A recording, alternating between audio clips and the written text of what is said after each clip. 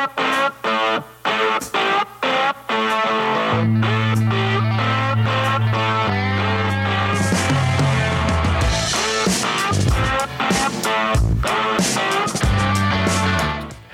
welcome back, everybody, to the Rifles Only Accuracy Podcast, your podcast for all things rimfire and centerfire. I'm David Thomas with Rifles Only, Team Voodoo, Zero Compromise, a few others, and as always, I've got Jacob Bynum from Rifles Only. How's it going, Jacob? It's going good, man. It's going good. I'm having a good week. I've got a class of police officers here this week, and everyone across the board is shooting MOA. So I'm getting my MOA back on, and I forgot how much I enjoyed shooting MOA. Really, everyone?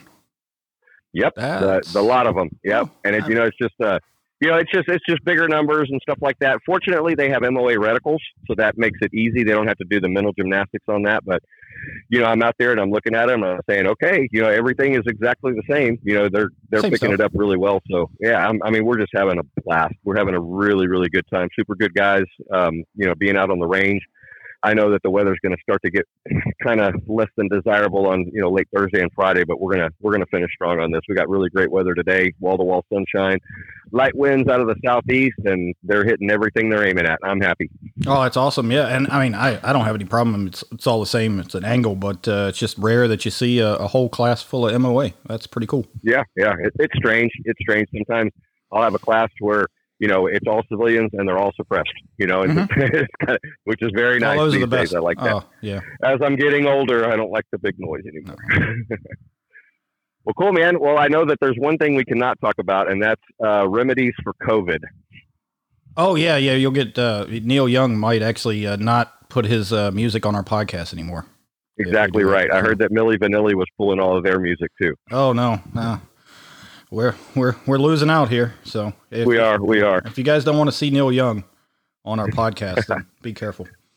All right, man. Questions came in. I got a lot of response from the stuff that you were talking about on the cleaning on our last podcast. Ugh. So, it was received exactly the way it should have been. It's worked out really good, and thank you for spending time doing that. Mm-hmm. But the thing has come up too about cleaning your optic. Mm-hmm. So, you want me to take it, or you want to take it? I guess I'm going to get hammered for this. So after all that shit that I said last week about how I break my rifles down, I clean them and all that, my glass is always dirty. Like, people look through it and they're like, dude, clean your glass. I don't know what my malfunction is on that. I clean everything else, and I guess I'm going to have to start doing it or I'll be a big hypocrite. But, I wipe it off from time to time, especially if it's, got rained on or something like that. But I will fully admit that I am not the best at keeping my optic clean. Neither am I.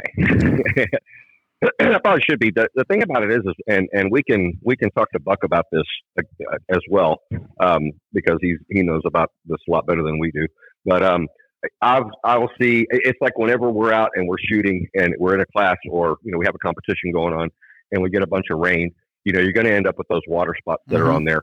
And so what I have always done, right, wrong, or indifferent, I don't know if it's right or wrong or whatever, but I've always used like a lens cleaning cloth and just like patted it to like absorb that. And then, you're going to end up with, water spots and, dust that, has turned into a little bit of mud. But I've always been a real big fan of that Leupold lens pen. Oh, yeah. Yeah. Because it has a brush on one side, and then it's got like a optic cleaning pad on the other. Yeah, and you just start in the middle, with real circular motions, very light, and you just go through them on there. And that's as far as the lens itself. Now, I do know, I remember a match up in Central Texas years ago, and it was definitely a mud match. And I had my Accuracy International with me, and I was going to clean my gun because it was literally muddy. I mean, there wasn't one spot on it that didn't have mud on it. And so I had a rag in my hand, and I looked at my rifle, and I looked at my hand with the rag, and I said, this is not going to work. And I went and got the water hose. And I've been there before. Yeah. Yeah. I just water hosed the whole thing. I watered all that out of it, just dried the rifle off and the outside of the optic with a towel. And then, I just, cleaned out the barrel, pushed a couple of patches through to make sure that there wasn't any, water that got in there. But I opened the receiver and I douched it with water. Yeah, when was, it gets that dirty, I don't think you have a choice. no, there was no other choice. There was no other choice. And it's Accuracy International, so it's made for that crap. It's made to be abused. And so that was kind of that. I don't think I've ever had a rifle that muddy that it was at that match. And I wasn't the only one to do it. There was a lot of people that did it. Frank was there. He did the same thing. Yeah, you'll probably remember them. Some guys that are listening might or may not. I don't know if they still send them with them, but remember they used to, with the Schmitz, they used to send that lens kit. And I found a guy had them on the hide a couple years ago. I bought like 6 or 7 of them, and they've got the little. I use it when I think about it. I keep one in my pack. But yeah, those, if you can get a hold of those, I would imagine Leopold probably can hook you up with the same thing. We'll have to ask Buck. But yeah, they have that solution in there too, right? The little spray. Yeah, it's pretty cool. I'm not sure if you can get them individually or what. I just happened to find them. Somebody had like 5 or 6. I was like, yeah, I can always use those. But those little pouches that I don't know if they still sell. I haven't bought a brand new Schmidt in a long time, but those little kits are pretty awesome to keep, in your pack. Yeah, for sure. And that, the other thing too is, like dust and stuff like that, it's surprising how well you can see through your optic, even when it is dirty, even when it is dirty. And I know that, whenever if you look at the objective lens and you look at the reflection of a light, you can tell how many colors or how many, how many coatings that it has on it, because all the coatings show up as a different color. But, that's the big thing, is you don't want to get in there and say, okay, well, man, this thing's got a lot of mud on it, so I'm gonna go and grab one of those steel wool and try to clean it off, because you'll scratch your lens and all of that kind of stuff. That goes without saying. But the other part of it too is they're pretty robust, especially your modern scopes. They can take a lot of that, and a little light, gentle cleaning. I don't think you're going to hurt anything with that. But then again, the manufacturers, scope manufacturers, are going to recommend a lot of stuff, that maybe they have a different idea on it, but. It seems like those little kits. I remember the Schmidt and Bender kits. I'm like you. I haven't bought a new Schmidt in a long time, but I do remember those kits. And then Leopold had that lens pin. And I'm sure that there's other manufacturers that have, some sort of, methodology for cleaning their scopes. But like I say, it's just surprising. I pulled out. I have a Leopold Mark 416 that's been sitting on a shelf, and I looked at it and said, "Man, those lenses are dusty." But then whenever I looked through the glass itself, it really didn't degrade. Yeah, it really didn't degrade the image that much. So I think it has to be pretty bad before you need to start worrying it, especially if you're going to take a chance on damaging those coatings. Yeah, I would. If anything, just to put out a disclaimer, I would use recommended stuff like you said, or obviously I'm going to go out on a limb here. If it's made for cleaning lenses, because lenses are lenses, right? Make sure you're using some sort of lens cleaning approved cloth, stuff like that. Don't go use your shirt. I'm not going to say I haven't used my shirt in the middle of a match to wipe it down. I have. But, yeah, I have. I've used my Shemag. I've used, all kinds of stuff just to get the rain off of it, or, something. A lot of times what'll happen too is, you're down here, especially in South Texas in the springtime, it's cold. So your rifles are sitting in the air conditioning. And then whenever you bring them outside, they'll fog over. And it's real tempting, to reach in there with your t-shirt and say, nah, I don't think I'm going to do that. I'm just going to wait, give it another, 2 or 3 minutes. And that fog, I guess it's moisture condensation. Yeah. Condensation is going to go off of it. Yeah. Cause I've had it so bad, cause it's hot here. You're in the air conditioning. I'll ride up there to your place or something and get out of the truck and sit the rifle down on the bipod on the ground and come back, and it's actually covered in water from conversation. The whole rifle is just, the whole rifle, not only the lens, but the rifles as well. Yeah, it's just cool. So hot here. The other question came up on heavy clothing, shooting with heavy clothing. Let me pull that one up while we're here on the phone together. And that way we'll make sure we get it right. And I know I have it in the rope, and there is rope.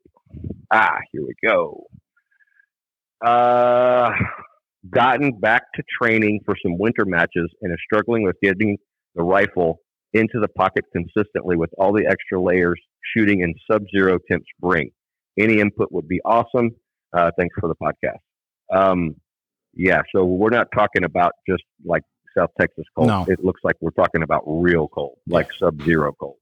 And so I talked to the people up there in Minnesota, Troy Tyson and, the Ruth and Molly and everybody that's up there, Michelle, and, they're tough people, man. They'll go out and they'll actually shoot when it's -10. And it's like, holy smokes. What do you have to wear to stay warm in -10? I'm not sure, cause I'm not going to be there. I mean, unless I have to for work, but yeah. I get that. Well, I know that you and I had spoken about it offline a little bit, and both of us have done the same thing when we're in a heavy coat. Well, if it's a heavy exterior coat, we're able to kind of pull that extra outside layer off to where we can get the buttstock inside the coat. However, I'm not certain that that's really possible in the type of temperature that they're talking about. Because they're talking about that temperature, and if you got any wind at all, you're not gonna, you're gonna keep your heavy clothing on. I wouldn't really know how to answer that. I just don't have the experience shooting in that type of cold weather. I've conducted courses in that type of cold weather, but I've never, actually, brought the rifle up myself. The only thing I've done is I pulled the jacket open a little bit where it can get into my mid layer and base layer and just a heavy outside layer. I've done that.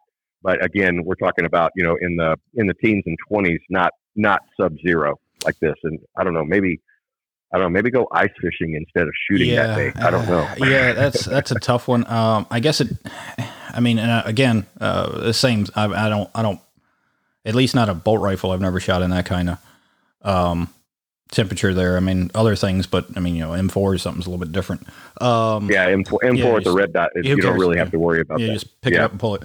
But the only thing I can say, if it's a hunting setting where you may, you're walking around, you may have to throw it up, then I'm guessing if you've got really thick clothing on, I'm guessing you're going to have to adjust probably your length of pull. You're going to have to set up that rifle specifically for that setup you got. If you're shooting a match, depending on how, if you've got some base layers on that aren't that thick, if you can open the jacket up like we talked about for 90 seconds, if not, but if the layers have to stay on and they're that big, I mean, you pretty much have to either have to have a different rifle or you have to set up that rifle differently would be my suggestion.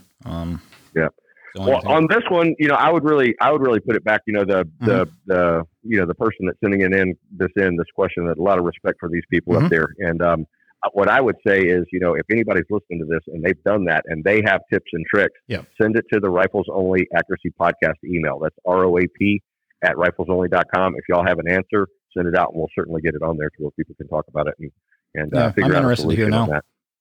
Oh yeah, me too. I don't plan on ever being in that weather if I can avoid it, but if you just never know. I remember at the Brawl last year, we got down into the teens, so it was crazy. Oh no, I was pretty happy when you said you needed me to RO instead of shoot. That was. I don't know. Maybe the shooters would have been doing better with a little bit of movement.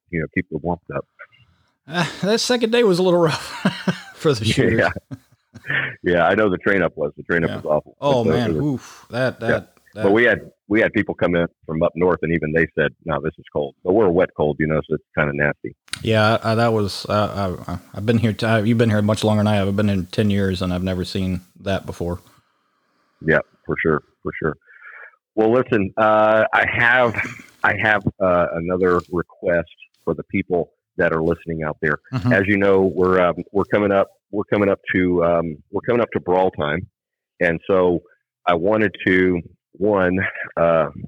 thank the sponsors of this. The ones that we have are Proof, XLR, Manners, B&T, Accuracy International North America, as well as Mile High, Impact Data Books, Loophole, JC Steel, DST Precision, Defiance Machine. All of those guys, if you need to have any of your products, they're going to be sponsoring the Brawl, so that means they sponsor other events as well. And so by them doing that, if we ever need some of their stuff, we need to make sure that we treat these companies a little bit of love. And so additionally, I know that some of these are repeated, but Bartland, Magpul, Fix It Sticks, Proof Research, Defiance, already said that, Manners, Primary Arms, and Vortex. Of those, let me say those again. Bartland Barrels, Magpul, Fix It Sticks, Proof Research, Defiance Machine, Manners, Primary Arms, and Vortex. All of these, what we did is we reached out to them and said, hey, we appreciate the sponsorship of the Brawl. And if you wanted to come onto the podcast to talk about your product, just a little quick thing about your product, let us know. But what I'm going to tell everybody who's listening, of those companies that I mentioned, if y'all have any questions for them, straight from the manufacturers, if y'all have any questions for them, send them to the email. That way we can get it on the podcast whenever we have these people as guests. And as it looks like we're going to try to get as many of these as we can before or during the Brawl, but we're going to continue on after the Brawl as well. So if you listen to this podcast late and you're late to it, still send that in. send that in because I'm not sure. That's a lot of people on the podcast, and we're getting more and more that want to come on. And so, just if you're out there, keep in mind ROAP at riflesonly.com. Send in the questions. All right, and one more time, what are the ones that we have committed that want to come on? One more time. Okay, Bartlein Barrels, Magpul, Fix It Sticks, Proof Research, Defiance Machines, Manners, Primary Arms, and Vortex. Right. And of course, the invitation is to any of the companies that are doing that or that are sponsoring the brawl. Even if you're not sponsoring the brawl and you want to come in and talk about your product a little bit, that's what we're here for. So, but I know that those have all committed to being on the podcast here, within the next 3 weeks. And so I think you and I might have to get together and just spend an afternoon, talking to all these people. But I just wanted to get that out there so that if somebody has any questions, and again, it was really nice to have Troy Tyson on, from DSP Precision here recently. And so we could get some information about the stuff that he has out there. Those things are available on his website or at riflesonly.com. The DFAT training aid. So if y'all want to do something like that, let's get it done.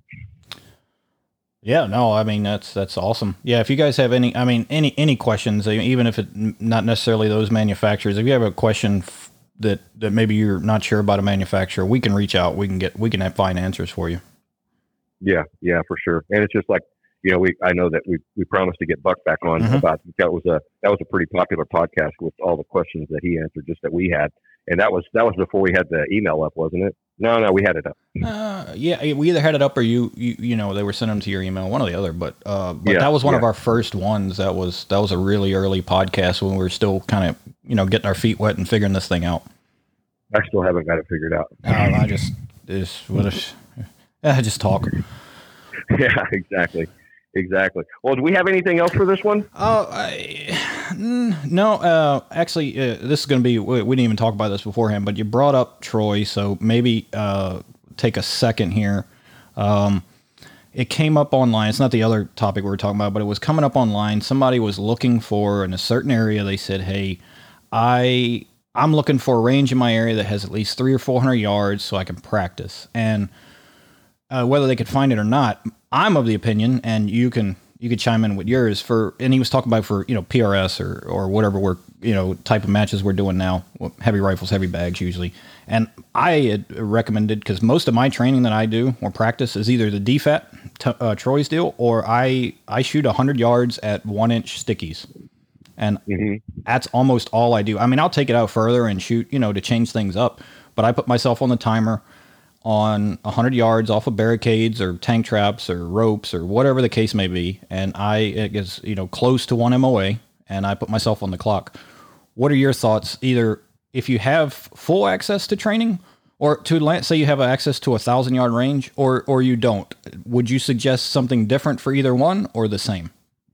The same. I would definitely do the same. And this topic even came up in class today because, a lot of those guys, they have a range available, but it's completely slick. There's no props or anything to shoot off of. And I said, well, here you could do the same thing, kind of take that from the NRL 22 stuff. If you have a step ladder and a 2x6 that's 5 feet long, you can make your own barricade, that you can shoot off of DFAT or like you're doing it at 100 yards. But let's not forget, Allison Zane, she was dry firing her ass off, and she was, that was working really good. And she's not the only one, there's a lot of people out there too, that, their dry fire is their training. And so, you cannot, I think you're absolutely right. Now, if you have access to it, of course you're going to want to make some noise every now and then, but I don't think it's going to hurt you at all. I know that, David Tubb, he even said that whenever he was, all of his training was all dry. The only time he fired live rounds was whenever he was zeroing a gun or at a competition. And it seemed to work out pretty well for him, if you don't mind me saying. Yeah, no, he does. He does. So I guess let's say if you had a shooter A who has 100-yard range, dry fire inside, and you had shooter B that had access to rifles only, you don't see, for the most part, if they both have a good training regimen, do you see the guy with rifles only having that big of an advantage? No, reference Allison Zane. Yeah, exactly. That's kind of what I was getting at and making sure. I wanted to get your opinion. I'm of that opinion. I have access to some stuff down here where I can go shoot out to 1,000, and I don't because I don't. It's not really needed for what I'm doing. Yeah, and it's all going to go back to fundamentals is is what's going to make you a better shooter. And, it's kind of like one of those things you can't, it's been said for every live round, 60 to 100 dry presses. Oh, there you have it, guys. If you have a different opinion or have some more questions on that type of training, send it over to us. I think a lot of people will be surprised what you can, how good you can get without having access to extreme, longer than 100 or 200 yards. Yeah, it makes a big difference if you put in that time dry firing. And it's like I always said, you can not dry fire and you can get pretty good, but if you want to be great, you got to put in the time doing your clicks. Yeah. So that's pretty much all I got. I know this, some of our segments I think we were talking about for this new year, we're going to be a little bit shorter on some of them. Yeah, I have to, because I got a class going, and plus after work, I'm trying to get everything ready for the brawl, which is coming up, on the 18th and 19th. So just remind anybody that they want to come shoot it. We still have spots available, and we'd love to see you. Yeah, and like I said, my offer's still there. If I'll be walking around, I'm be hanging out, having fun, shooting a match. So if you need any help or want to hang out, come by. Perfect, David. Thank you for taking the time today. I know I put you on a tight schedule, and with me having the class going this week, my schedule's a little bit tight too. So thanks for taking the time to set this up and get these things done. Oh, no problem. And we'll knock all these interviews out. But guys, get your questions in ROAP@riflesonly.com. Perfect. Send in the questions or comments or anything that you have, and we'll make sure it gets to the right person.